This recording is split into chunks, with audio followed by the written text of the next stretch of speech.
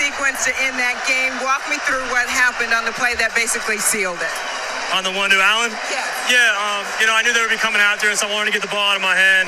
Allen's a really big target. He does a great job of, looking at the pressure and knowing what's coming. He ran his route fast. I got the ball out. Big play to get us in that 4th and short, and then we got on the sneak.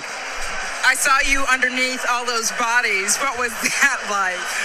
It's never fun, but it's fun to win. So it felt good to see the official get the first down signal, and we got the win. Can you believe the atmosphere here today? I can, because I've seen it so many times, and so grateful for our fans that come out here and travel.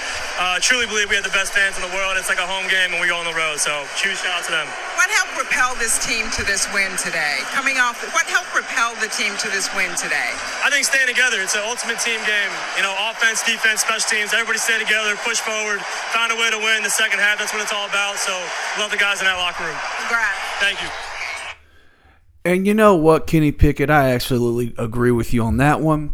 Because, ladies and gentlemen, the Pittsburgh Steelers are 4-2. Conversation with Shelby Green has been getting some traction on Facebook and all around the world right now. And the following and the support has been great. And I'm drinking a Pepsi this morning before I go to the gym. Yes, I'm going to have a Pepsi before I go to the gym. Leave me alone. And I'm drinking it out of a green Solo cup because Shelby, the Green Machine Green, is enjoying himself. And that's what's going to happen today. So we're going to have some fun. I'm going to give you a little highlight today on this episode of Conversation with Shelby Green. Going to do a little, how can you say, talk a little bit about the Steelers, talk a little bit about Louisville basketball and Louisville football, talk a little bit of other things out in the entertainment world, do some plugs.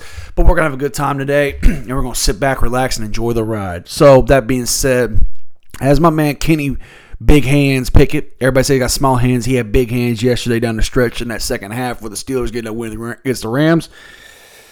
And I felt really good. Let's take it back to how I felt going Sunday morning. Sunday morning, I woke up. Know the Steelers played at 4 o'clock. And I told myself, I said, I'm not going to be disappointed. They're 3-2. Matt Canada is still the offensive coordinator for the Pittsburgh Steelers. And then, of course, all of a sudden, the Steelers get hot. The second half, and defensively hung in there the whole game, but second half they came out on fire. TJ Watt, the best player in the NFL, defensive player in the NFL, and it's not even close. All he does is sack the quarterback and rush the passer, Shelby. Yeah, he dropped off in coverage, got an interception yesterday. Like I keep telling people at my job that he does that all the time. He drops off in coverage all the time, but y'all don't want to listen to nobody, but it is what it is. TJ played his ass off. I mean, defensively, they can't play pressure on Matt Stafford all night long. I mean, I saw a stat this morning that Cooper Kupp was targeted 12 times and only caught the ball twice. Isn't that incredible? That just shows you. So the secondary, Joey Porter Jr. and Mika Fitzpatrick did a really good job. Levi Wallace, I'm not a fan of the guy. I think he's a solid corner, but I don't think he's a starter. I think Joey Porter Jr. should be the starter. He played 70%. I think he played 75, 76% of the defensive snaps yesterday too. And I also think Patrick Peterson played well in spots too. Actually played really well in the first game this year. I've seen him play well. And not against Patrick, he's older, but still. That being said, offensively, I know the challenge of the Steelers, the offensive line. Felt like the offensive line did a really good job of creating holes against the Rams. I know the Rams' defense isn't special, but still, that way that offensive line's been all year long, y'all. You know what it's like as a Steeler fan. And I also believe that I look at situations of what the Steelers were able to do. Just plugging holes. I think what got that offense going and got momentum was that first touchdown by Kenny Pickett, getting that QB sneak in on the goal line was big. And then they came down again.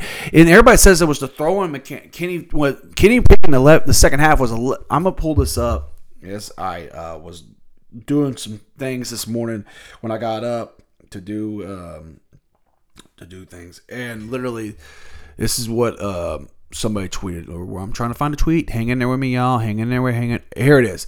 Kenny Pickett threw only one incomplete pass in his second half win over the Rams. 11 of 12 for 152 yards. By far the cleanest half of Kenny Pickett's Steelers career. And I do agree with that. It's probably the cleanest game he's played. Terry Bradshaw, who I've had my issues with some of the things Terry Bradshaw says, but he did say this, and I totally agree with it. Terry Bradshaw on Kenny Pickett. I'll tell you what, Kenny doesn't throw for a lot of touchdowns yet. In time, he will, but he is the perfect quarterback for this team. He's a very selfless type of human being. He doesn't mind handling the ball off, and he's great in the clutch, great under pressure. You saw that again today. The Steelers on the road after a bye. Once again, Tomlin gets a victory. That's big. I mean, you hear TJ Watt say this too.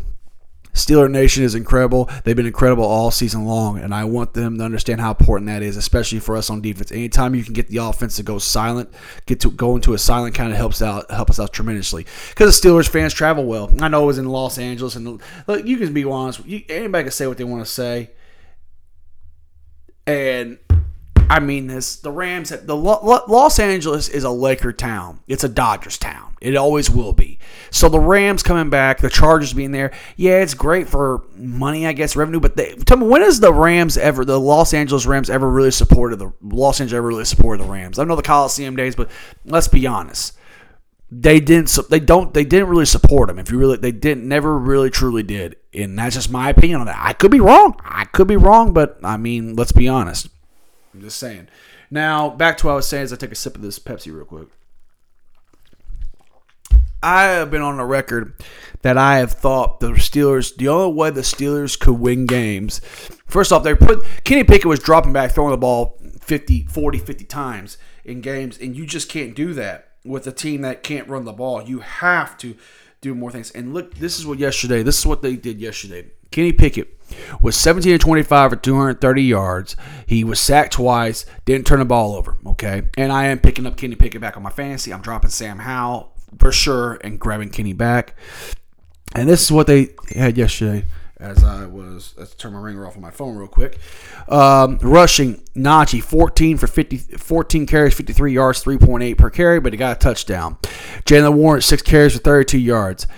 Calvin Austin got a carry for whatever, and Kenny got the ball, rushed the ball 8 times, but he also took a bunch of kneels. But here's the other thing that I want to point out too, and I'm going to give a shout out to this, and you'll understand where I'm going with this. George Pickens was target 8 times, 5 catches, 107 yards. But here's the big one. Deontay Johnson was back. 6 targets, 5 catches, 79 yards. And that is big because now they can't double George Pickens. Now Deontay Johnson, one of the most criminally underrated route runners in the NFL. His route running is incredible. Deontay Johnson is not the best athlete, but his route running is incredible. He has got great route running. And it showed yesterday. Some of the routes he's running, busting off left, busting off right, going up the seam the way he could. I mean, it was just incredible yesterday to watch that. I mean, I'm ecstatic with the win. I was really worried about our secondary, and our secondary held it down yesterday. And, I mean, they did a great job, man, as I thought on the Rams. I mean, anytime you can hold this Los Angeles Rams team to 17 points, it absolutely shows the work. Stafford, 14-29, so he completed under 50% of his passes for 231. He threw a touchdown, but he threw a pick, and they sacked him twice. Now, the Steelers' run defense, they did go over 120 yards on the ground. I'm not very happy with that. But Achua, 8 catches for $154. Tua Atwell from Louisville caught the one big pass, a touchdown. But like I said, Cooper Kupp, was targeted 7 times and only caught 2 balls. So that was big. The Steelers did a great job. They said we're going to take Cooper Kupp out of the game. We're going to put pressure on Matt Stafford, and that's what they did. Stafford, they put pressure on him, and boy, oh boy, it looked good. So here's my thoughts now on the Steelers overall. Offensively, still, they did not have a game. This game here, they had 300 yards total offense. So once again, no 400 yards total offense game. That streak does continue, even though I do think. I'll hold that thought. I do believe that the Steelers are in the right mindset of things. I think they are getting to a point where good things are coming, and I definitely can see it. So here's the Steelers' next 3 games. They got these next 3 games at home. They got the Jaguars Sunday night. My buddy Ramon Tobin, who I work with, I'll be texting you that day, buddy. You promise you that. the Tennessee Titans on a Thursday night game. I'll make sure I can keep an eye on that before I go to work. And then they got a 2 o'clock game on Sunday against the Packers. Now, these next 3 games, in my opinion, the Steelers can't win. I think the Jaguars are going to be a difficult one, even though I don't think Trevor Lawrence, I got him on my fantasy team. He really hasn't blown the world up like I thought he would this year. Tennessee has always played us tough, but their quarterback issue, I think that's going to go into our favor. And the Green Bay Packers, we talk about bad offenses. They're horrible. And they have their wide receivers can't get separation at all. Watson's a good target, but he's just not the guy yet. So I think the Steelers have a great chance of being 7-2. Now, do I think that happens? No, I think they'll probably drop one of these games. I think somehow, somewhere they'll drop one of these fucking games. But I am holding court, and if they can play clean football like they did yesterday, as I record this on a Monday morning. If they can play clean football on Monday morning, like I said, they can play clean football and continue to build momentum the way they can at home. These next 3 home games, they're big. They got a shot. And you look at the Steelers in their wins this year. They've scored 26, 23, 30. No, I'm sorry. I read that wrong. 26, 23, 17, and 24. In their losses, they've scored 7 and 6, but they've given up 30 points apiece. That's insane that they've done this. Yeah, so I'm very happy.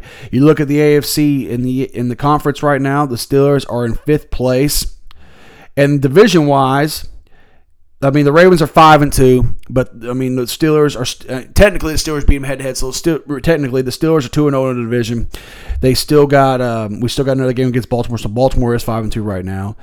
If you look at the next 3 games, but after that, the Steelers got at Cleveland, at the Bengals, so back-to-back divisional games. Then they got the Cardinals at home, the Patriots at home. Then they go on the road to Indianapolis. I will make sure I try to get tickets to go to that game. They got the Bengals at home, at Seattle, and at the Ravens. So they finish the year. They got a 3-game home game stretch. Then they got 2 games on the road, 2 games at home, a game on the road, a game at home, and finish the last 2 on the road. So they got their schedule worked out for them. We're going to see what happens. I think the Steelers have a chance to be 7-2 going to week 11, but I can see 6-3 happening. I really could. Yeah. But in other news of the NFL, I'm not going to do a whole week recap like I was doing before I shut the podcast down. Here's some highlights that I thought. The Sunday night game, the Eagles are what I thought they are. The Eagles are really good. I think they're the second best team in the NFC because I think the 49ers are the best team in the NFC. Now, they do play tonight against the Vikings. They are beat up a little bit. We will see how that works. I am one to say that A.J. Brown is a top 5 to 10 wide receiver in the NFL, and I don't think anybody's going to argue with me on that. Guy was targeted 15 times for 10 catches and for 137. Excuse me, I suppose. Dallas Goedert, I can't say his name right, is probably the most underrated tight end in the NFL. You don't hear his name get brought up a lot. You hear Darren Waller get talked about more than Dallas. Think about that. The guy is good at what he does. But I will state this. I'm a big Jalen Hurts fan. I was a fan of him in his days at Alabama. I mean this. I don't think Jalen Hurts has had that great of a year. I think he played well in the spots yesterday. He had 2 turnovers. He had the fumble and the interception that led for a pick 6. I think Hurts is doing a little too much. I think also teams are figuring him out.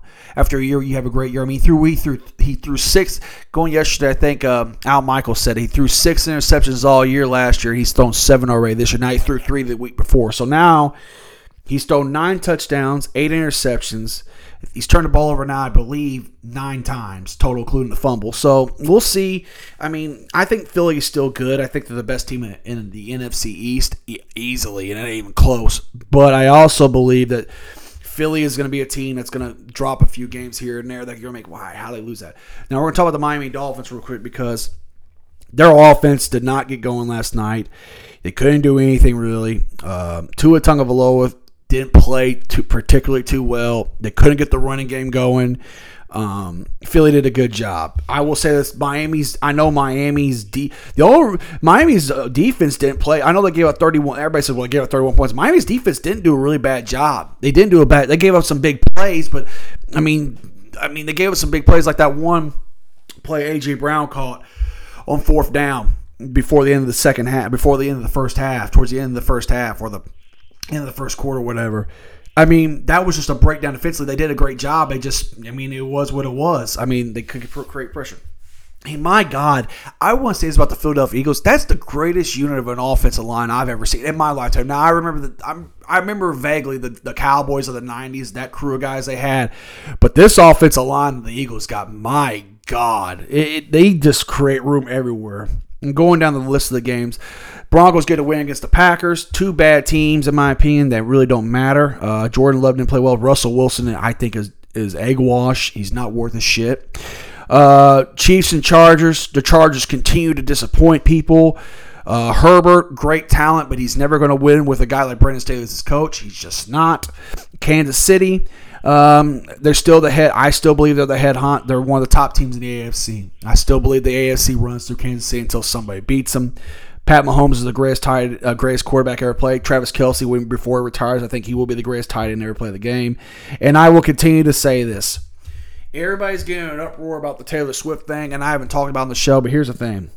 For the people out there that continue to whine and bitch and moan about seeing Taylor Swift on television, get over it. Just get over it. Get over it. People are tired of seeing it. If you don't like it, change the fucking channel.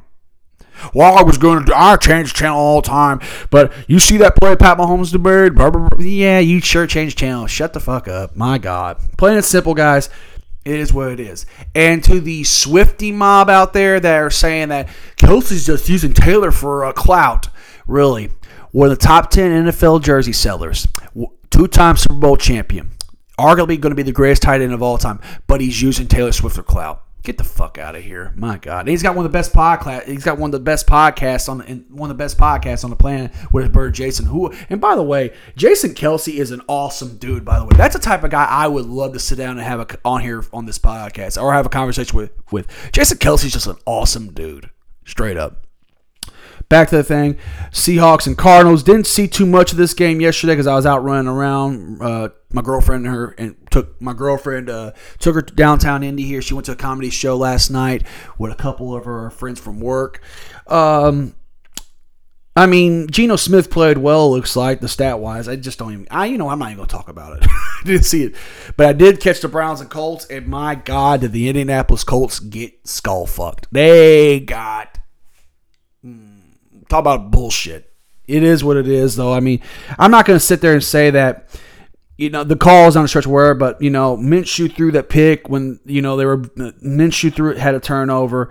They made some mistakes, and it was what it was. It was a high-scoring game. Deshaun Watson single-handedly ruined his own career. People can sit there and say, well, there's a conspiracy, it was this, it was that, blah, blah, blah. Here's what happened. Deshaun Watson did some things in his personal life that I'm not going to talk about, go into full detail about, that I personally don't agree with.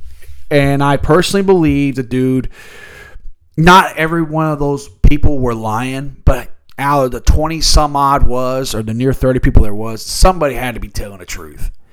And... you just can't do shit like that. You just can't. And in my opinion, Deshaun Watson's career is never going to be the same. You look at what they got. I know they got Nick Chubb. He's hurt. He's banged up. But Ford's a pretty good running back. They still got Kareem. They still got Kareem Hunt. You got Juku at tight end. More Peoples-Jones. Just their numbers are down. And by the way, can we stop this notion if anybody out there believes that Amari Cooper is a number one wide receiver? He is so damn inconsistent.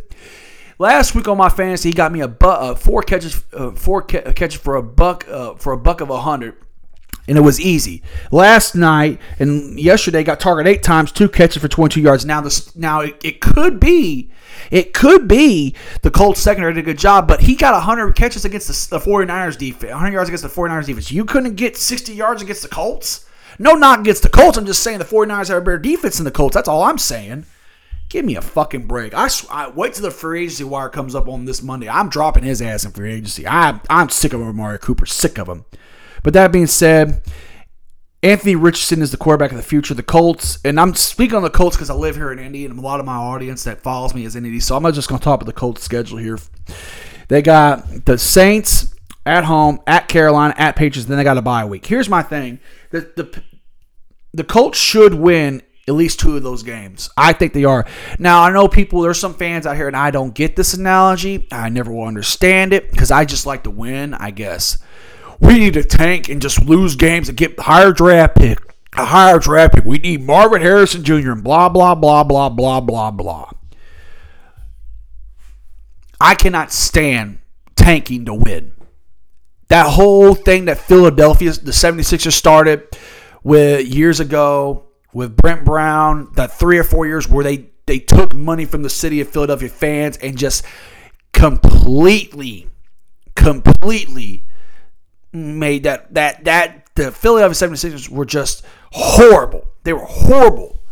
And that whole thing was disgusting. I remember that. Ever since then, people said, well, let's tank to win. What the fuck? Why? How about this? Be competitive.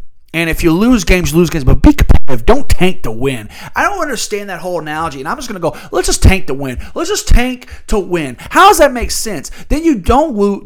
Here's the thing. You lose 3 games. You don't get the draft pick you want. Or you do get the draft pick you want. And then he falls and you want to call him a bust. But you want to tank to win for winning. So what is the odds what are the odds of that happening? Where the guys that you want so badly, they pan for you.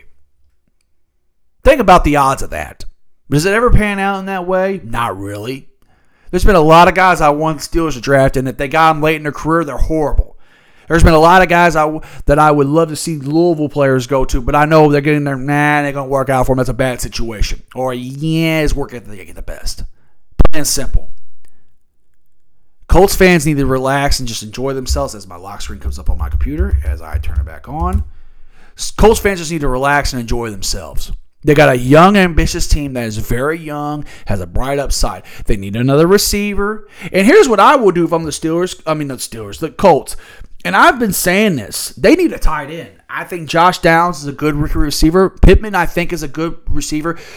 I know a lot of Colts fans don't like Pierce, but every time I look up, the dude's making something happen. I don't know. Maybe it's just me. Maybe I actually watch the games, and some people just go off Bleacher Report's stats like I just did earlier. Just made fun of myself, didn't I? That's pretty fucking funny. But anyway, I think the guy to go, because they're not the Colts. I don't think the Colts are going to make the playoffs. I don't think it's going to happen. Anthony Richardson being out, Jonathan Taylor just get back and swinging things. I don't see it happening. And I think the Jacksonville Jaguars are going to win our division because I think only one team on the AFC South is going to make it. I just think so. And I don't think the Colts are better than the Houston Texans, to be honest with you. Now, that being said,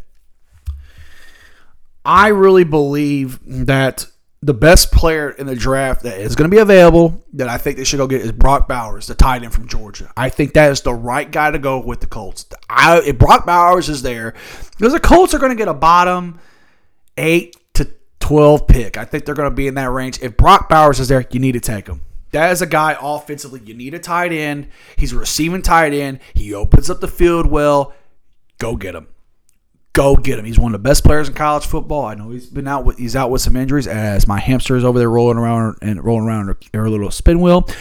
I really believe that that's the guy to go get. You're not going to get Marvin Harrison Jr. I know his dad was great here in Indianapolis a long time ago. I get it. I remember them days. But look, that dude's going to be a top 3 pick in the NFL draft. Plain and simple. He's going to be a top 3 pick in the NFL draft, and that's the way it's going to go. And that's what's going to happen. It's not going to be one of those things where you sit back and go, we got a shot against Marvin Harrison Jr. He's going to be a top 3 pick. The Chicago Bears, we're going to get the first 2 picks in the NFL draft. Plain and simple. They're going to get the number 1, number 2 pick. And you know what's going to happen with Chicago? They're going to take Marvin Harrison Jr. probably.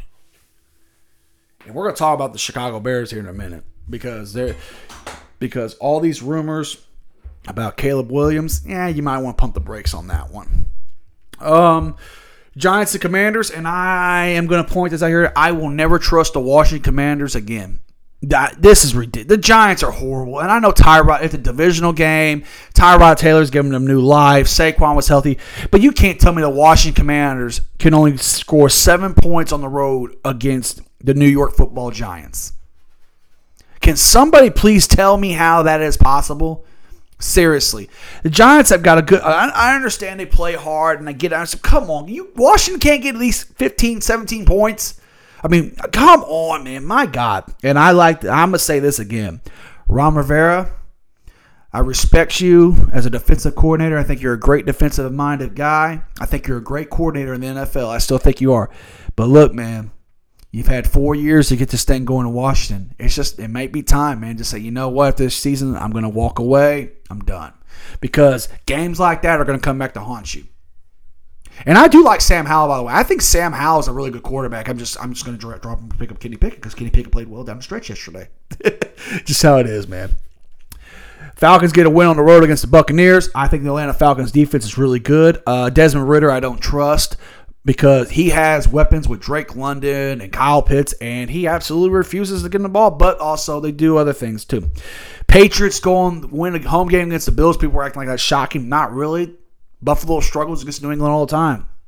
And I'm not going to count New England out of anything. They got the greatest coach of all time. Even though I think it was more Tom Brady than him, the guy's got 6 rings. You can't knock him. Bill Belichick.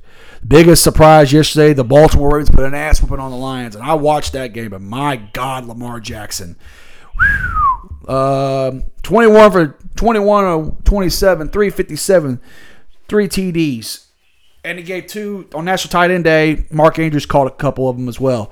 My God. I mean, when Lamar Jackson plays like that, the Ravens are damn near unbeatable. The defense played well yesterday against the Lions. And I like Dan Campbell. I like what the Lions have done when he's done for the Lions. But the whole Super Bowl, they might be the best team in the NFC. Pump the brakes. They got punched in the mouth yesterday. They didn't respond. Now, teams like – you see this every once in a while.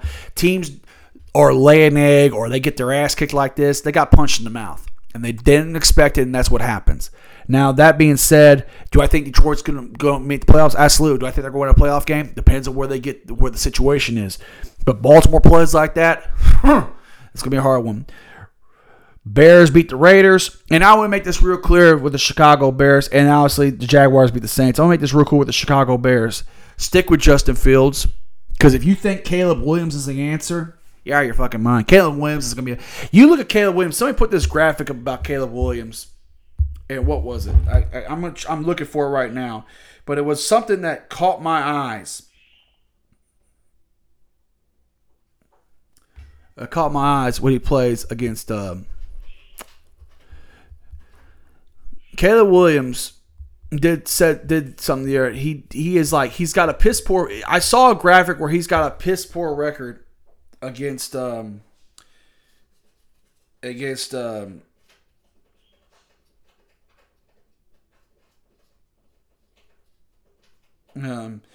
got a piss poor record against what is it? Piss poor record against ranked teams. It's really bad. And Emmanuel Oko, I can't say his name correctly, but he's on FS1. He put out a tweet that Caleb Williams, now that the college football playoff and the Heisman Trophy thing, Caleb Williams should shut it down and think about his pro career. He has too much to lose. Okay, so he's going to just go ahead and say, you know what, guys, I'm done playing this year. I'm going to be the number 1 pick. Why do it? This is the same guy that wants partial ownership in any team that drafts him. This is the same guy that paints his fingernails and says, like, fuck Utah, fuck Notre Dame, done all this shit, like, whatever. Now I guess I'm painting his fingernails. I'm just saying what he's doing, what he's done with them, what he's said on them. And y'all want to sit here, and I'm going to make this real clear about Lincoln Riley. Lincoln Riley is never going to win anywhere he goes because he doesn't have a defense. He's never had a defense even when he was at Oklahoma. Oklahoma was known. You think about this. The guy has had, think about what he's had. Jalen Hurts, Baker Mayfield, Jalen Hurts, and Kyler Murray. 2 of those guys were number 1 picks. One of those guys played in the Super Bowl last year. And now he's got potentially another top 5 pick, maybe top 10 pick, because I don't think Caleb Williams is worth a damn. Caleb Williams. And you guys sit there and tell me that this guy he can't win with this talent. You know, he talked about coming to UFC. It was about the national championship. He's about national championships and competing. And then he turns around and says we said yesterday, it's just midseason. We're not talking about the national title. We're not talking about this. Then what did you come to USC for? This program has been on its ass for a long time. It hasn't been the same for a long time. And you're going to sit there and say, you thought it was going to be easy going to Pac-12. Utah was better than you. I've been saying that Utah was better than y'all. Washington, Oregon's better than you guys. They are. You're the fourth best team in that conference probably. I'm not so sure they're not better than Oregon State because they can't stop nobody. They can't stop the run. They can't do anything. Notre Dame beat the shit out of them. Notre Dame got their ass kicked at Louisville. So what do you think's going to happen? What do you think is going to happen when you figure this shit out?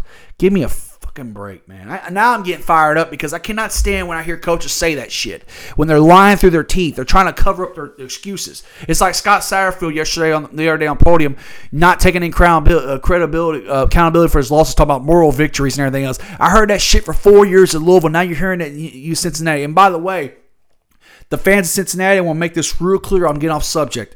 We are not, as Louisville fans, making fun of you guys. We're talking shit about Satterfield because what he did at Louisville, the piss poor game management, the piss poor play calling, the piss poor situation, and your athletic director or administration was stupid enough to hire this idiot, was stupid enough to hire this fucking guy.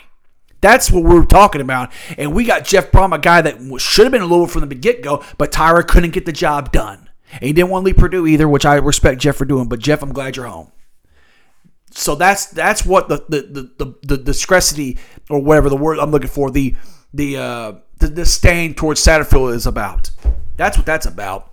And now I'm getting fired up this morning. Whoo, boy, I'm getting fired up. And that's the facts. That is the facts of things. Ow, goddamn, I hit my hand. And that's what happens. You can't sit there and tell me that, but that interference, you're just going to quit. I understand you don't. I have a problem with players sending out bowl games, and I get why they do it. But mid-season, you're just going to quit? So when you quit, and you know what that tells Lincoln Riley? You know what that tells Lincoln Riley? Think about this. Any kid that recruits, after that point's going to be like, well, Caleb Williams quit. I go there and play my ball, play hard. I'll be a top 10 pick. I could quit too. And then when that doesn't happen, they're going to transfer. They're going to go find out that doesn't happen. See what I'm saying? It doesn't work that way. So no, Emmanuel, no. He should not quit. He should play. If they go to a weak bowl game, he wants to sit out, then he should do that. That's fine. Give me a fucking. I cannot stand that shit. When people get on networks and run their mouth and say this asinine things, he's got to think about his future. His future, he's got NIL deals. He's one of the top, highest paid NIL athletes in college sports. What does he need to prepare for? He's going to make money for the rest of his life. Give me a fucking break. The problem is you're saying this shit because we all know he played piss poor at Notre Dame. He played piss poor the other night against Utah. Plain and simple. Now that I've got done talking about the NFL, we're going to go into college football because I segued into that. Who are the top 4 teams in the country, in my opinion? That means the top 4 teams are going to go play the college football playoff. And I'll give you 6 with 2 teams looking out, and this is what I'm looking at. Obviously, I think Michigan is the best team in the country. They haven't played nobody, but yeah, look what they're doing to people, man. They're beating the shit out of people. I really believe Michigan is the best team in the country. Number 2 is Georgia. I think Georgia's bored. I think they're bored right now. And I really believe that they are. I feel that way wholeheartedly that Georgia is still good.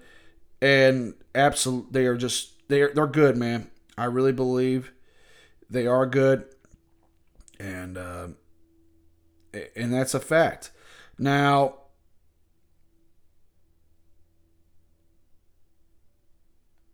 that being said, as I look at the AP poll, I know a lot of people are big on Ohio State, but I don't think, and here's what I go with. I said Michigan and Georgia. So that's 1 and 2. I think Florida State is 3. I think they know they had a couple games or a game against Boston College, blah, blah, blah, blah. I still think athletically Florida State is just top notch. I think their athletes are good as Michigan's. I don't think they're good as Georgia's, but I think they're as good as Michigan's. And the 4th team, I'm going to go out to the Pac-12, and I'm going to give Washington a little bit of love. I think Washington is very underrated. I think they're very good. And I think they have done a great job of they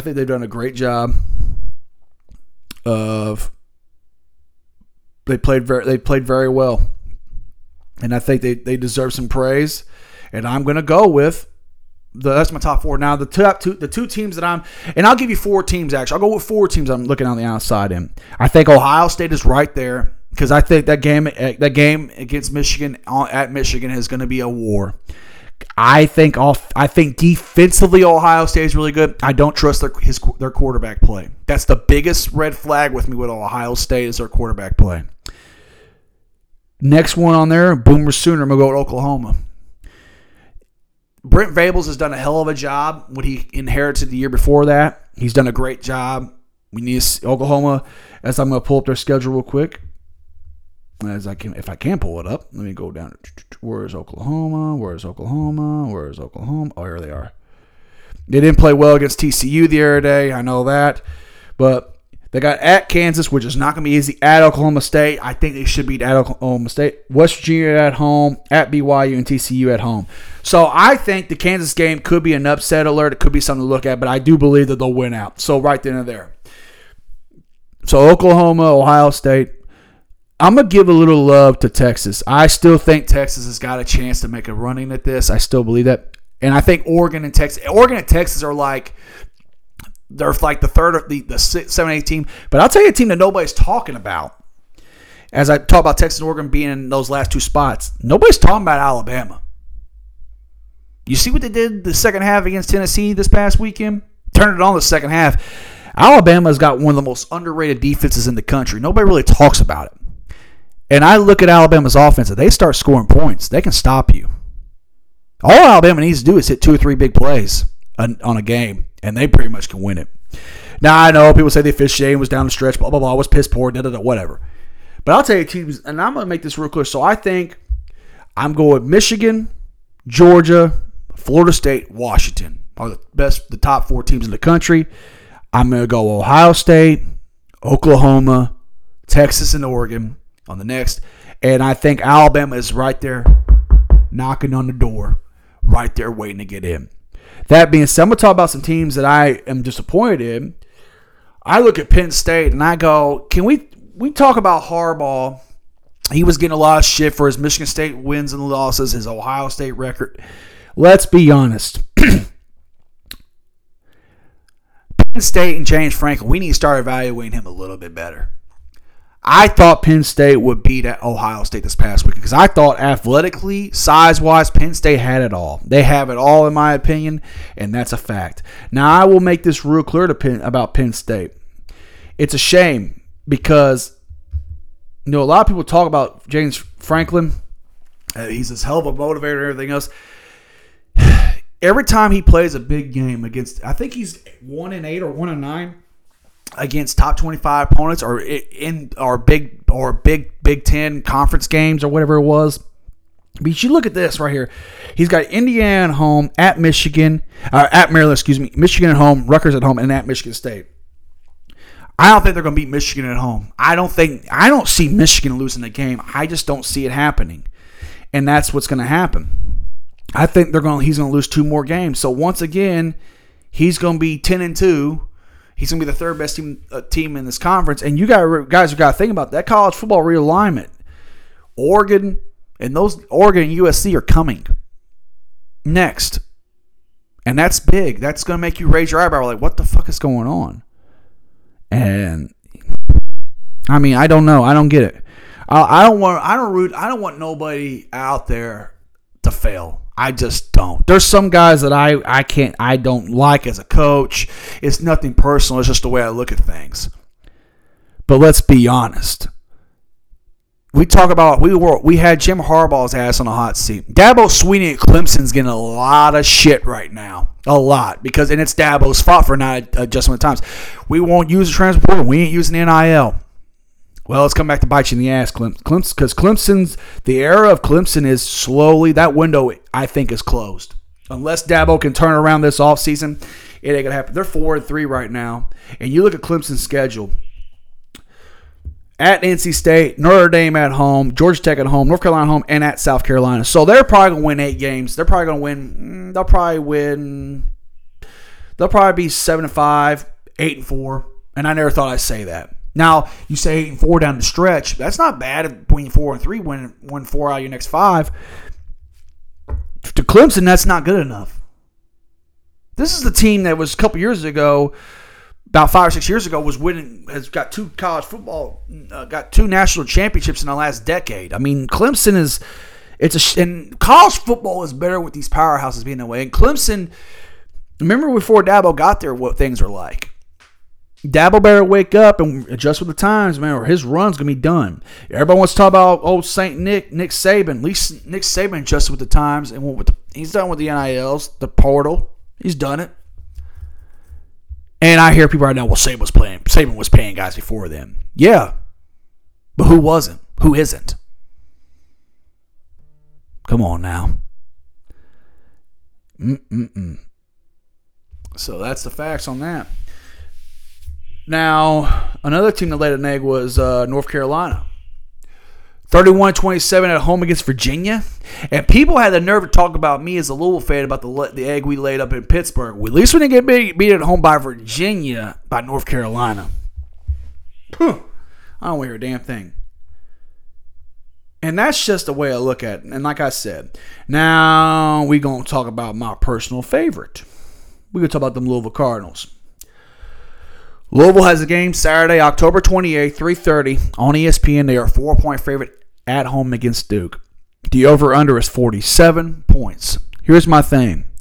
Duke defensively is really good. Their quarterback, I don't know if he's going to play or not. But and they say don't count on him playing on homecoming week against Louisville. Here's the thing.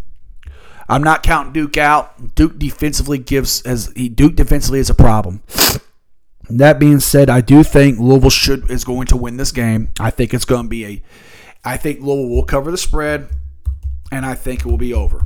It will be set in stone. Mid-4th quarter, this game's done. That being said, Jack Plummer cannot turn the ball over, and Charles Jordan needs to be healthy. Louisville is coming off a bye week, probably pretty focused, rock and roll, and that's what's going to happen. I think Louisville wins. Now, let's go the rest of the AP 25 for Week 9. I'm going to give you the rundowns. Florida State on the road against Wake Forest. Florida State will win that one out. Indiana, Penn State has a home game against Indiana. Penn State wins. Oklahoma at Kansas. I said how I felt about that, but I think Oklahoma will win that game.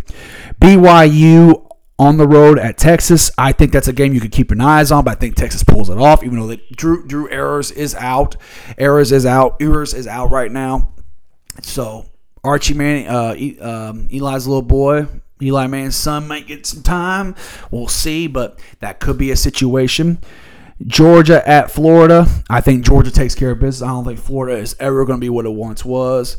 Oregon on the road to Utah. Utah is a good defensive team. You don't know if they can score enough sometimes, even though they did score the other night against USC, even though USC doesn't have a defense. Like I said, I think I'm going to roll with Utah at home. Pittsburgh on the road to Notre Dame. I think Notre Dame gets the win. Tulane at Rice. I think Tulane gets a win. And then, of course, USC on the road against Cal. I think USC bounces back and gets a win. Air Force on the road against Colorado. Air Force wins. But that's not really that's not something we look at. But here's one I won't tell you what's going to happen. Tennessee on the road at Kentucky. Tennessee's going to get up in that ass and beat Kentucky. Kentucky's going to be 5-3. Plain and simple. Washington goes to the road, taking on Stanford. Washington handles business. And Colorado, Coach Prime and the Colorado Buffaloes on the road against UCLA. Here's my opinion on that. I really think that Colorado, I can see them playing much, much better in this game, but I still think UCLA wins. Colorado is about a year or two away from, or about 2 years away from getting where they need to be. Prime has done a hell of a job. His first job this offense is to make sure to get an offensive line to protect his quarterback. He's got to get some bigger guys in his linebacking core. His secondary's got to get a little bit better. But overall, Colorado, it's going to take time. It's going to take time. Ohio State on the road to Wisconsin. Ohio State gets the win, even though I think that game will be close. Vanderbilt goes on the road against Ole Miss. Ole Miss wins that one. North Carolina at Georgia Tech. I'm going to say 11.5-point favorites too much. I think Georgia Tech's going to cover the spread on that. I think they cover the spread. And Oregon State goes on the road with Arizona. And I think they'll win that. So you look at the top 10. I don't think anything changes much with the top 10, but we'll see. Now that I talked about Louisville football,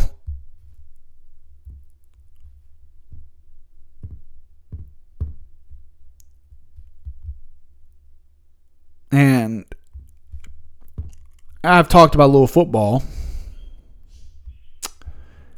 I'm going to sit back and talk about Louisville basketball because that is about 10 days is approaching. This is the time of year where my blood pressure raises, my happiness and my emotions and my depression goes up and down, and my lack of motivation goes up and down. I eat, sleep, and breathe Louisville basketball.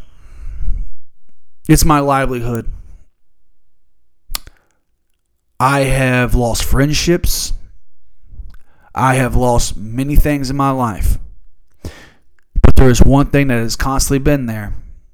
My dad, my brothers, my sister, and Louisville basketball. And, of course, relationship. I mean, the year and a half I've had with my woman, she has been fucking incredible. But Louisville basketball has always been there. When I was a kid and I didn't have a pot to piss in, when my dad was struggling, working his ass off, working 2 jobs, we was broke. But let me tell you something. We made sure we had cable and a bag of chips and a pop to watch Louisville play. We always did. I always could turn on TV and watch Monday Night Raw or WCW Monday Nitro. And I could always watch Louisville basketball. That's the way I grew up. It's part of my livelihood. It's part of everything I love, everything that I stand for, everything that I do well. The only thing that I love more than Louisville basketball is my family. And that's a fact. I love my girlfriend. She is my family. I love my kid, Adrian. I love my kid, Adrian McKell, more than anything in this world, too. They're in that situation. They're in that same circle with Louisville basketball, in my opinion. And that's a fact. And if you hear that, honey, that means a lot to me. And you should smile at that. You're probably blushing right now, but that's the truth, baby. I would never lie to you about that. That being said, over the mushy-gushy stuff, I watched them play the exhibition game against Simmons, and I wanted them to win by 30, and they won by 40. Turned the ball over 22 times. Didn't like that at all. Nerves, frustration a little bit. But I will run this down. If any Louisville fan out there, quotations fan, really believes that team won't win 10 games this year, you're fucking high, and I want to know what the hell you're smoking on because I'm going to need some of that. And I'm going to make this real clear to anybody out there. That Louisville team is the right team to win the city back and to win some games. Now, I know the turnovers are a problem. They raise my eyebrow. I get it. But I will state this. I don't think Louisville's going to be like, and Rashad Myers, and I've said things about Rashad on Twitter and stuff, and Rashad's okay, man. He's a Louisville fan, and I respect his opinion. He just wants Louisville to do well. I really believe that. He's not one of those media guys that constantly goes at Kenny Payne and Nolan. He literally, and the crew, he literally stays his course and does his job as a reporter. He doesn't take it personal, take it 2 levels personal like some guys do in Louisville. And the people out there know what I'm talking about. But Rashad's good in my book. So Rashad, you ever hear this? Man, I've said some things about you. I deeply apologize, brother. Straight up. And nothing harmful, but I discredit him as a journalist and how he's not really a Louisville media member. That's what I'm talking about. That being said, he did a great assumption, and I'm going to read what he said on Twitter because I truly believe what he said, and he did a great job, in my opinion, with this. And he actually liked my tweet. He's one of the few guys that interacts with fans, and he'll have a civil conversation. He won't get too crazy with it. But Louisville fans are ridiculous, too. But he says, at Louisville men's basketball exhibition thoughts, super impressed with Curtis Williams. He looks like what we thought Kamari Lands would be. Super mature, good defensive instincts, and smooth offensively. Absolutely. Curtis Williams has got one of the most... If you watch Curtis Williams catch the ball...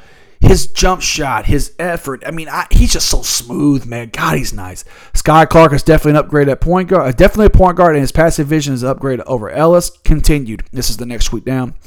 Clark, the question is can Sky or any of these guys get consistent and high-level scoring punch that Ellis could? Haven't seen that yet because the competition on Wednesday was subpar. That's fine. I mean, I definitely agree with that. I also think this is going to be a team that contributes from much more things. Dennis Evans, Big D, is a big factor defensively and his aggressive finish to the rim, runs hard. Continued. Evans didn't show the ability to score if it wasn't dunk it. Really struggled fighting position, post position due to almost no lower body strength. Yeah, his size is a problem, but with that length and stuff, I think over time, you can tell he's getting better. You can tell that it's going to be a work with him, but it's not going to be the work that everybody thought it was going to be. Trey White looked comfortable in the mid post, but it's just a slightly above handle, so definitely a wing. Need to see more. I agree with that. I think Trey White is a wing. I think he's a small forward or a small ball power forward. I think he's perfect in that position. Caleb Glenn, great effort, showed his focus on working on his three-point shot, strong finisher, but really needs to work on his handle. Definitely agree. He is another small ball forward, but a guy that can get out and run and is physical enough to finish at the rim. Johnson, which is Tyler Johnson, great effort defensively and fearless attacking, but needs to show how he works versus teams with size, length, and more data on scoring pop. Good thing. Continue. Mike James has improved his divisiveness and his jump shot as well as his handle. So that makes me happy because Mike James, the two guys consistent last year, I continue to say that Mike James and JJ Traynor got better and down the stretch. And Mike James is pretty damn efficient too. JJ, BBH, and Okafor looks the same, need more data. Rotations were odd, in my opinion. The best 5 players need to be out there together to build chemistry. Don't let the platoons. More come Saturday morning. So I definitely agree with what he said here. I felt the same way he felt in a lot of ways. Now, I will state this. This was their first time. These guys are young too, man. My God. These outside of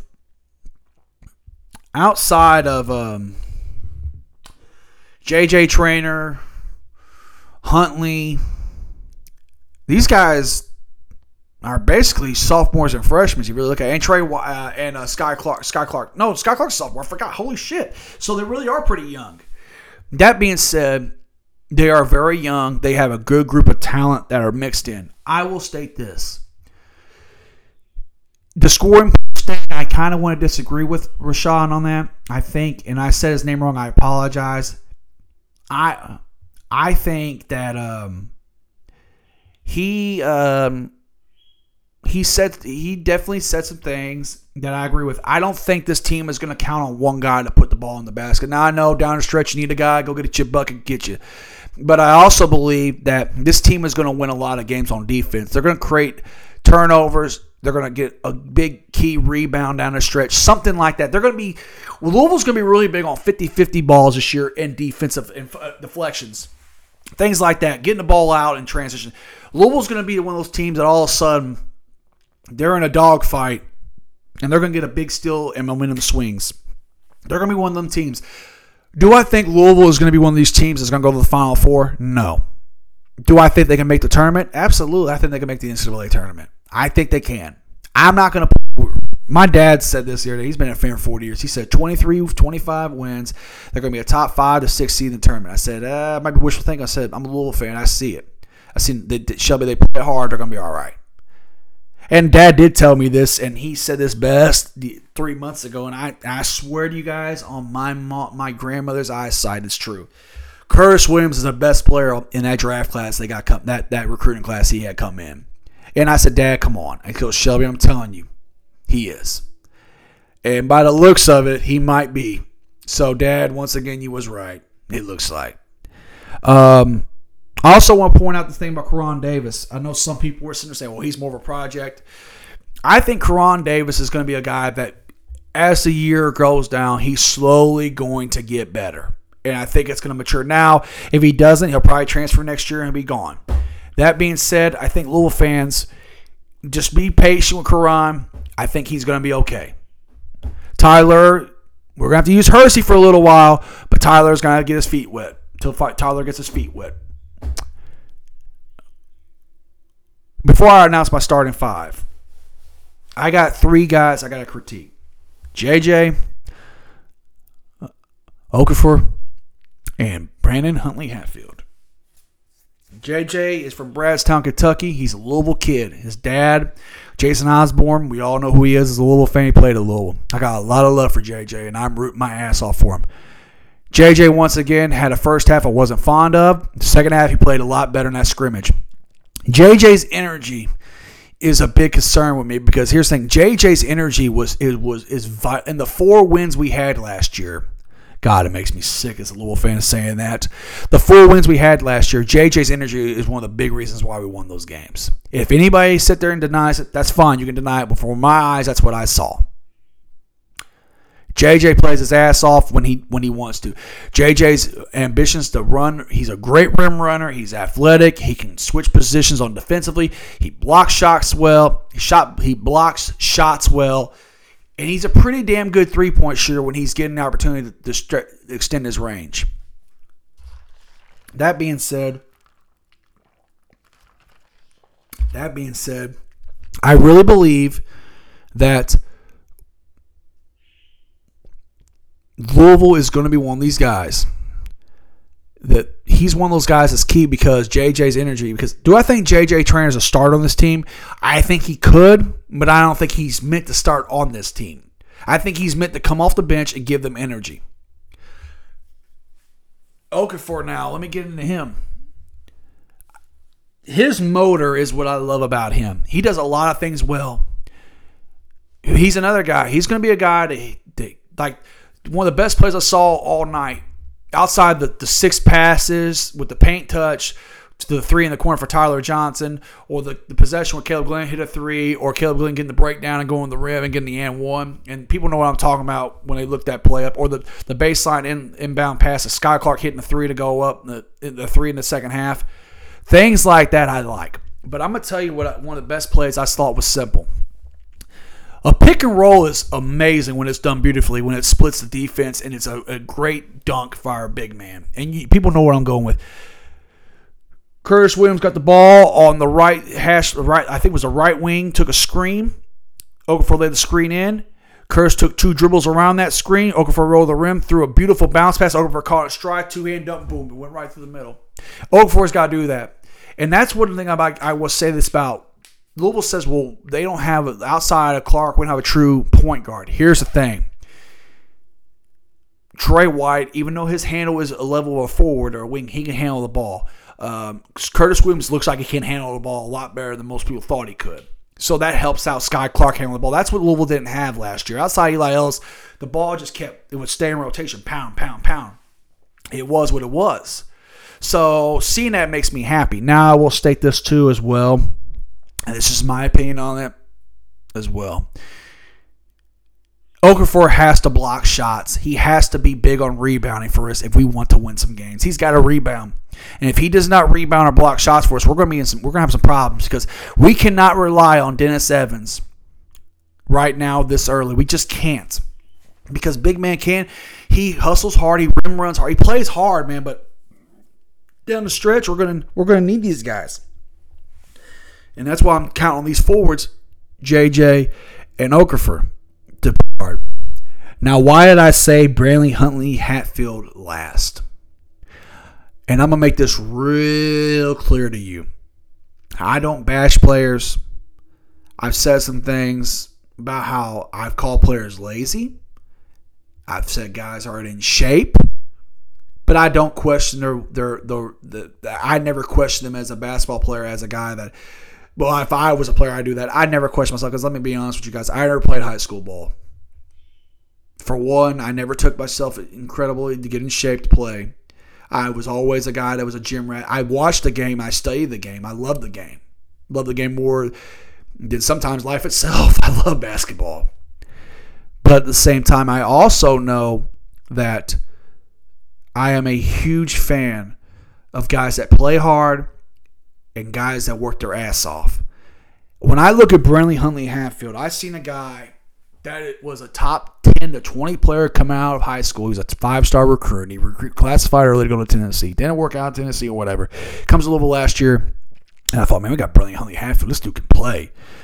Down the stretch, didn't play. He played okay in spots, but really, sometimes it felt like he had concrete in his sneakers. It felt like that watching him. And I really thought when I read that he was down to 7-8% body fat, that he took the time to work, and I thought, man, okay, Brantley, here we go. And the scrimmage and this exhibition game, I've not seen anything. Maybe a couple plays here and there, that's about it. I'm going to make this real clear. We aren't going to win 15 to 20 games. We're not going to win. I'll take that back. We're not going to win 23, 25 games if Brandon Huntley Hatfield it plays like this, because it's not going to work. He's just going to sit on the bench and he's going to ride the bench and he's going to transfer next year. That's what's going to happen. Brandon Huntley Hatfield is too good, too great of an athlete with his size and potential to be playing like this. He just is. It's a fact. Brantley Huntley Hatfield should be a 13 to 15 points per game scorer, a 7 to 9 point rebounder in this game of college basketball. A guy that can post you up and score in the low post, or a guy that can face you up, take you off the dribble, and can shoot. Brantley Huntley Hatfield can shoot. If you look at, we've seen it stretches what he can do. And there's no reason a guy that size can't block shots either. It's just, oh my gosh, man. It's just frustrating, man, because I see some similarities with Earl Clark and him. Now, Earl Clark was special. I get that, and I understand, well, what the fuck. But I'm saying in general, he can be a player like that can set the tone and can make big plays happen, big thing. Earl Clark can take your head off of the rim with a dunk. Earl Clark can shoot the three. You can face ship, take off the dribble. But I'm saying Huntley can do some things like that. He's not as athletic as Earl Clark, I'm not saying, but similarities. That's all I'm saying. And it frustrates me because I see so much in this team. I can see the writing on the wall with these guys. This is going to be the team that gets the program back, to turn things around. And once again, you see it. What it is. So, also want to point out the thing about my starting. So, I've said this before. What will be the rotations for me? What starting five would I go with? And these are the 2 5s that I came up with. And this is judging off the script as my lock screen here comes up. This is judging off my off what I said beforehand. Obviously, my first starting five, I have Sky at point. Mike James is the shooting guard. Small forward, Trey White. Power forward, Brantley Huntley Hatfield. Center, Dennis Evans. That's the 5 that I think is going to be the starting 5. But the 5 that I would go with after seeing the scrimmages, I would go with Sky Clark at point. Shooting guard, Mike James. Curtis Williams on the wing. Trey White at the power forward spot. And I go Dennis Evans at the 5. That's what I would go with. And, yeah. So, like I said, 23-25 wins. NCAA tournament berth, absolutely. I really believe Louisville's going to win a lot of games. They're going to put some smiles on our faces this year. And I also believe they're going to put some games on our face. It's going to make us just go like, what the fuck? Here we go. It is what it is, guys. Plain and simple. Louisville Cardinals for life. Louisville First Cards forever. And by the way, I seen this thing on Twitter the other day that Dillingham, or whatever his name is, the guard for Kentucky, scored 40 points in his scrimmage game the other night. Here's the thing. I thought scrimmages didn't count because according to a short report down there in Lexington, scrimmages don't count. We were talking about Dennis Evans having his big game in the scrimmage the other night. Right? That's what I thought. That I can't. There's one thing about Kentucky. I will say Kentucky fans will contradict themselves every single time with the notion they put out. They will considerably contradict themselves no matter what. Considerably, they do this all the effing time. They do it all the time. They literally do this all the time. And if anybody does not know what I'm talking about, just get on Twitter and look. Kentucky fans are the worst. They are. Kentucky fans always worry about everybody else but themselves. Ramon Tobin, a good friend of mine, Kentucky fan. I got a lot of love for Tobin. Tobin's a good dude. And I mean that. But he literally will tell me every day, I'm taking Louisville, a team playing Louisville, and take them in the points. I take the team against Louisville in the points. I'm like, do you literally look at the time of your day to do that? He worries about Duke. He worries about North Carolina. It's like, dude, just worry about Kentucky. Your session's real. Kentucky talks so much shit about Louisville. They'll literally put on a t-shirt, Louisville doesn't exist, on a t-shirt. But we don't matter. We don't exist. We don't worry about little brother. Then why do you constantly put us on your merchandise? Why are you constantly talking about us? You know why? Because Louisville is the mega media market in the state of Kentucky for sports. Tell me it's not.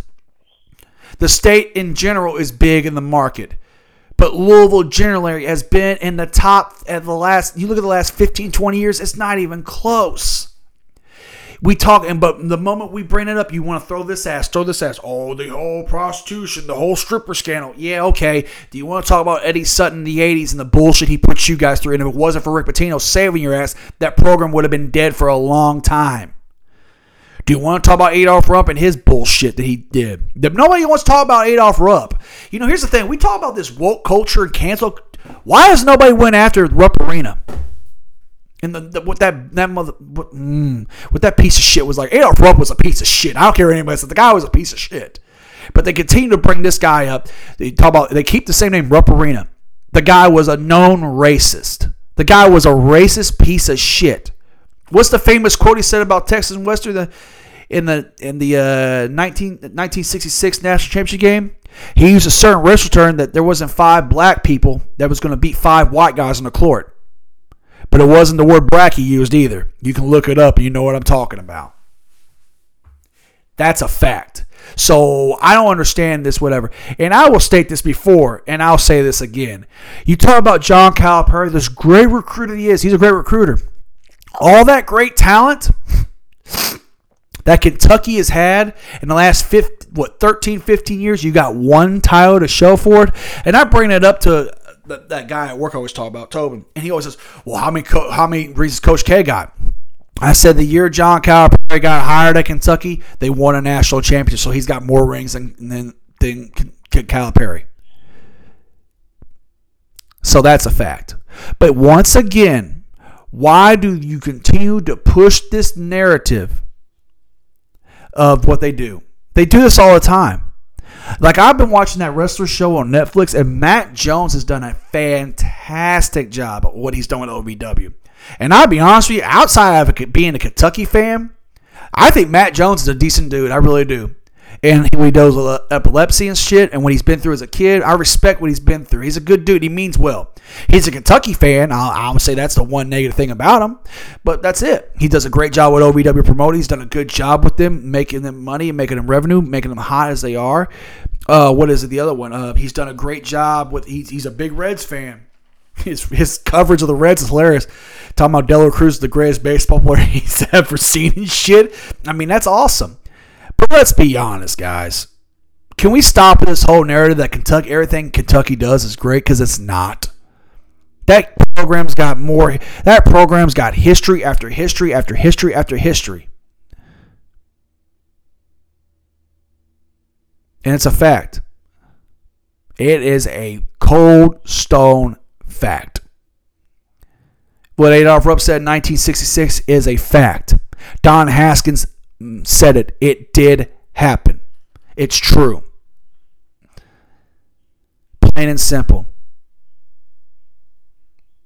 And I'm not lying about it either. It's been proven fact. It's a fact. It's a fact. Look it up. It's a fact. Oh, man. Whew, I got on a tangent there. So, that being said, I'm excited for college basketball. Go Cards. So, after all the sports thing we've talked about, all the old issues thing we talked about, and that's a fact. And by the way, you know what else I want to talk about? Here's the thing. When did it become so personal with people when it came to politics? Can we put that out a little bit? When did it become so personal with people when they talk about politics? Can somebody please bring it up to me? Why and how? I have never seen so many people lose their mind over politics. Just want to point that out. It's ridiculous, in my opinion. Now, that being said,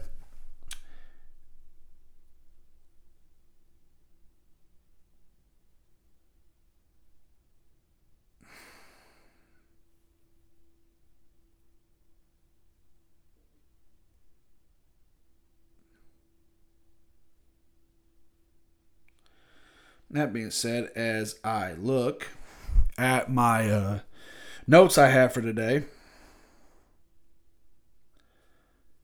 I want to talk about my buddies at the Grind Gang show. Price Johnson and Mega, Marcus Scott. I consider these guys damn near family. They're good people. They're great human beings.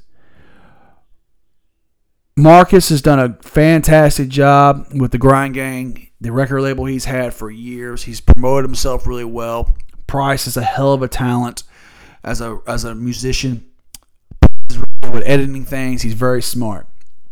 That being said, the Grind Gang show is up on Facebook and YouTube, and I will start sharing it on the podcast page, Conversations with Shelby Green, as you follow it, and everything else.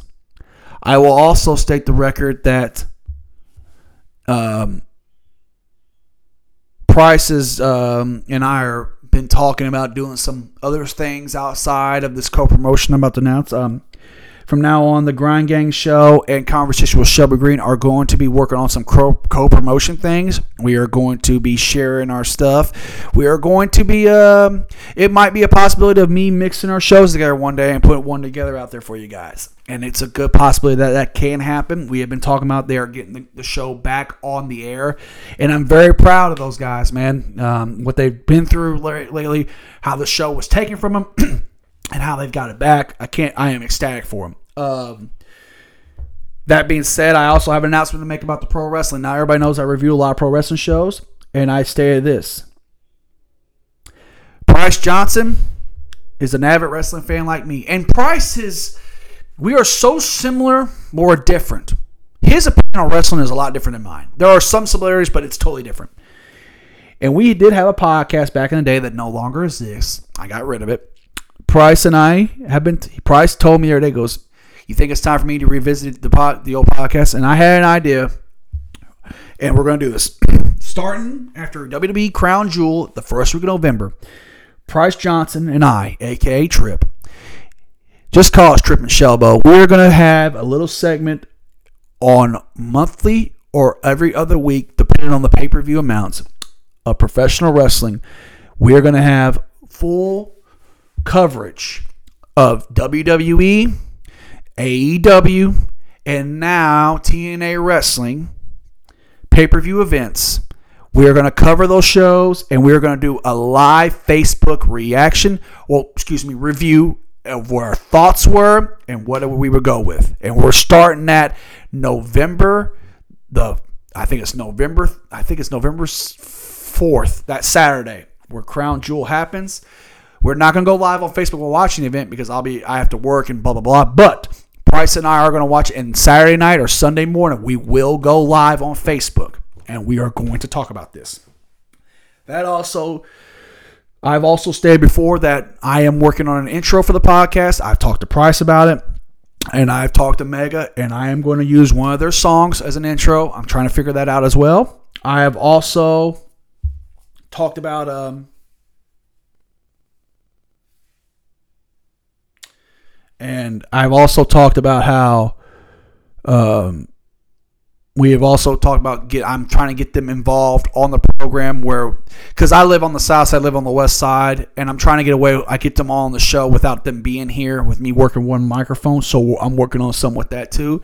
So I'm very excited about that. Also, I want to announce that NDRBI and I am renewing my sponsorship with them. I will continue to support NDRBI, and I am very proud of that, to be a proud sponsor of a great youth program for baseball that is consistent of Rodius Park, Garfield Park, Christian Park, and Forest Manor, and I believe Brookside too. And I'm very proud of that I'm going to be able to help with that sponsorship, and we are going to rock and roll with that again. Also, I did have in my notes that I had a family vacation, and I was going to talk about having Brandy, the love of my life. She was going to come on the program to talk about the experience with me on the Haunted Restaurant and the trip to Cleveland. Obviously, she's not here. She's at work. So basically, what I'm going to do is go off the notion that I really believe that we had a great time in Cleveland. Cleveland, Ohio is a really fun city, by the way. There's a lot to do in Cleveland. Cleveland's an interesting place, man. It's very interesting. That being said, great family vacation. If you go on the Facebook page, we did a live review of the haunted restaurant. That being said, it was a really, really good time for me and her. We needed a vacation. We got away. We had a great time. So yeah. Got some other things to talk about before I close it down. I am convinced that Womp Stomp Films is the greatest genre of fan film production I've ever seen. Never Hike Alone are these 3 Friday the 13th fan films that are on YouTube for free. You can watch them. Never Hike Alone, Never Hike Alone Snow, Never Hike Alone 2. They are tied in canon with the Friday the 13th franchise. And, everybody says what they want to say. It's been since 2009 we've had a Friday the 13th film. And Friday the 13th fan films have been crazy ever since that time. Ever since about 2012, 2013, when we really found out we weren't getting a sequel to the 2009 reboot, we saw that the fan film thing on YouTube all over the world went nuts for Friday the 13th. And plain and simple, the whole world was in shock of this Never Hike Alone film that came out. I think it was in 2017 or 2018 that came out. And everybody was in shock of how great the production was and how awesome it was, and the surprise cameos it had in it. I'm not going to spoil it for you. Never Hike Alone, The Snow came out because there was always this big thing that we wanted to see Jason Voorhees in the snow. There's been that adamant, and seeing Jason in the snow was awesome. And it's a shorter film than the first one. Then the sequel, Never Hike Alone 2, came out, and it looks like a good conclusion to Friday the set of films on Womp Stomp.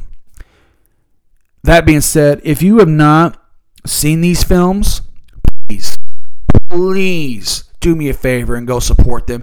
They're on YouTube. They're for free. You can actually buy them if you want to, like get a collector's edition Blu-ray for them. But just go watch them, please, and support them because they do a great job. Now, that being said, Womp Stomp also did Dylan's New Nightmare film, which was pretty good as well. But I also would love to see them do, and there's been rumors that there's been discussions, there's been a little rumor buzz going around, fans asking, can we get a Texas Chainsaw Massacre fan film? Can we get a Halloween fan film? And we're going to talk about Halloween here in a minute to close the show. I think Womp Stomp is great, and I think they do a great job. I would love to see them do a Leatherface fan film that can somehow be, I don't know if canon, but take their own spin on things would be pretty cool. Halloween would be awesome because I really believe they can get some people from that franchise to come work, and it'd be a pretty cool ass time, in my opinion. Yeah. So, Womp Stomp Films on YouTube. They got a website, obviously. Check them out. Never Hike Alone, Never Hike Alone in the Snow, and Never Hike Alone 2. One of the best horror fan film trilogies, the best horror fan film trilogy you will find on YouTube, and that's a fact. Now, excuse me, I just coughed myself. Now, we got one more thing to talk about as I wrap this show up, and it's been a pretty long show.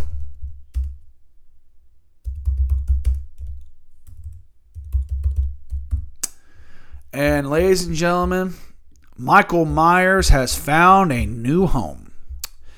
Go to Deadline.com and report. There was rumors that Blumhouse lost the rights after 3 films with the Halloween franchise. There was rumor that that Halloween was shopping around for new rights. Halloween is hot. The new trilogy, whatever you feel about it, it made a lot of money in the box office, and it gave a new shot in the arm to horror fans around the world, especially the slasher genre. So Miramax outbid everybody. It was rumored that A24 was going to get them. Was going to get the rights, and I was pretty ecstatic about that because I like A24 films, especially their horror film. They do a great job with them. They got the Iron Claw, Von Erich family movie coming out this Christmas, so I'm pretty excited about that. But anyway, here at Deadline.com, and there's been other articles, but Miramax lands Halloween TV rights and board agreement with the Transplot Cinematic Universe. After a heated bidding war, Miramax has scored the television rights to the hugely popular Halloween franchise, which is controlled by Trans International Films, run by Malik Akkad. Miramax Television has signed a wide-ranging deal with Trance to develop and co-produce a Halloween TV series, which will also include a first-look agreement on other television projects for the international marketplace.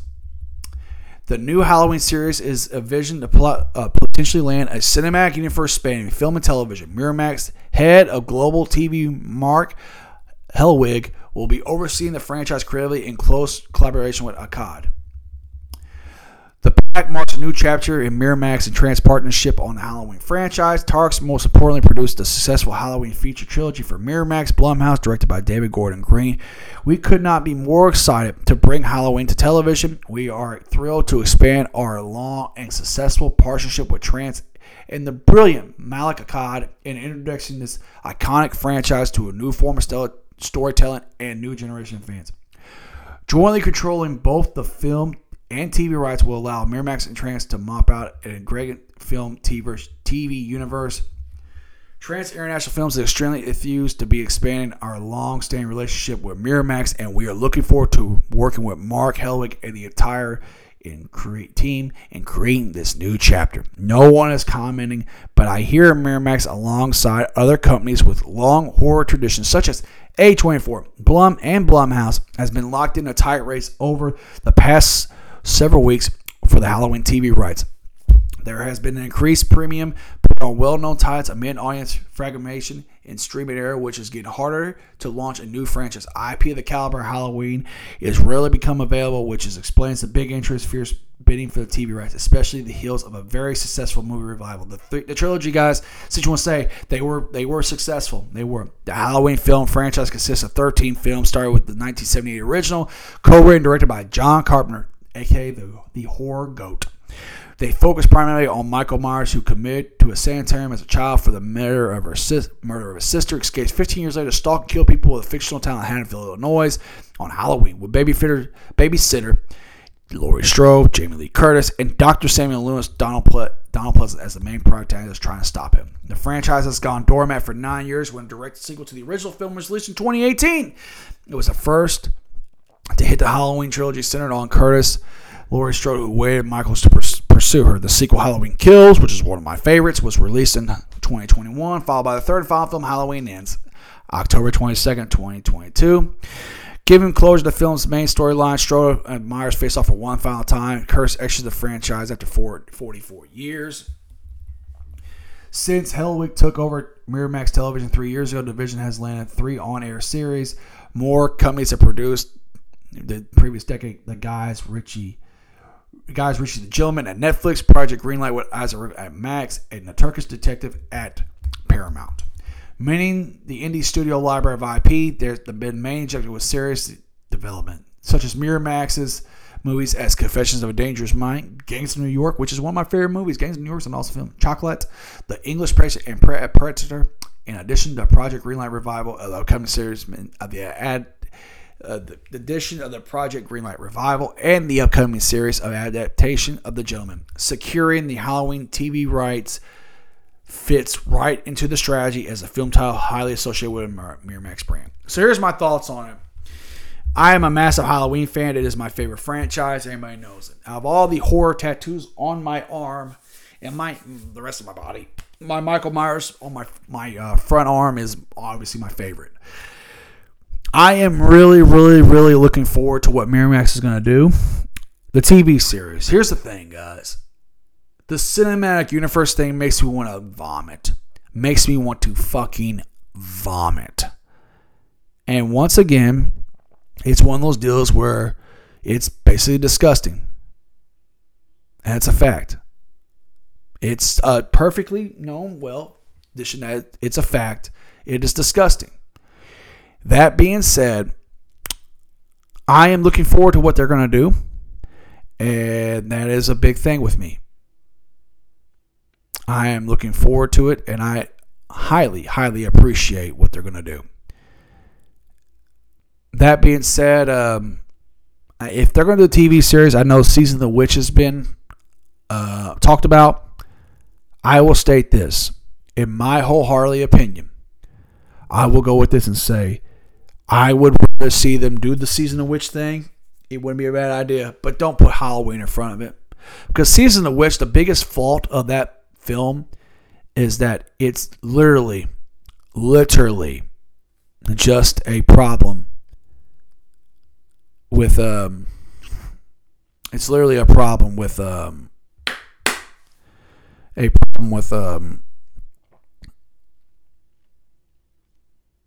it's just literally the problem with it was that it was an Halloween franchise. I drew a blank there, guys. I apologize, but that's the only problem. It's got the name Halloween in front of it. If it was called Season of the Witch, it'd be one of the greatest, best horror films of all time. One of the best horror films of the '80s for sure. It's a great horror film. So yeah. That being said, people say, would you reboot the franchise? Yeah, absolutely. I reboot it and do a different story with Michael. I keep Michael, obviously, and I keep the mask and do things like that, but you got to keep Michael. That's the key word. I don't want to see Laurie Strode again. I'm sick of Laurie Strode. Don't want to see Laurie Strode. Do not care about Laurie Strode. And that's a fact. I would love to, if they want to do a legacy sequel with Jamie, bring Daniel Harris back. I know people want that legacy sequel to Halloween 4 so bad. But guys, I have seen enough of legacy sequels. Can we just do something different now? That's all I'm asking. So in tune as I close the program today on a very long episode of Conversation with Shelby Green, I just want to let you guys know this. I don't bullshit. I just tell it like it is, straight up. Tune in every week, Wednesday at 10 a.m. for new episodes of Conversation with Shelby Green. Follow the Facebook page at Conversation with Shelby Green to see more updates on the program. Have a good one, y'all.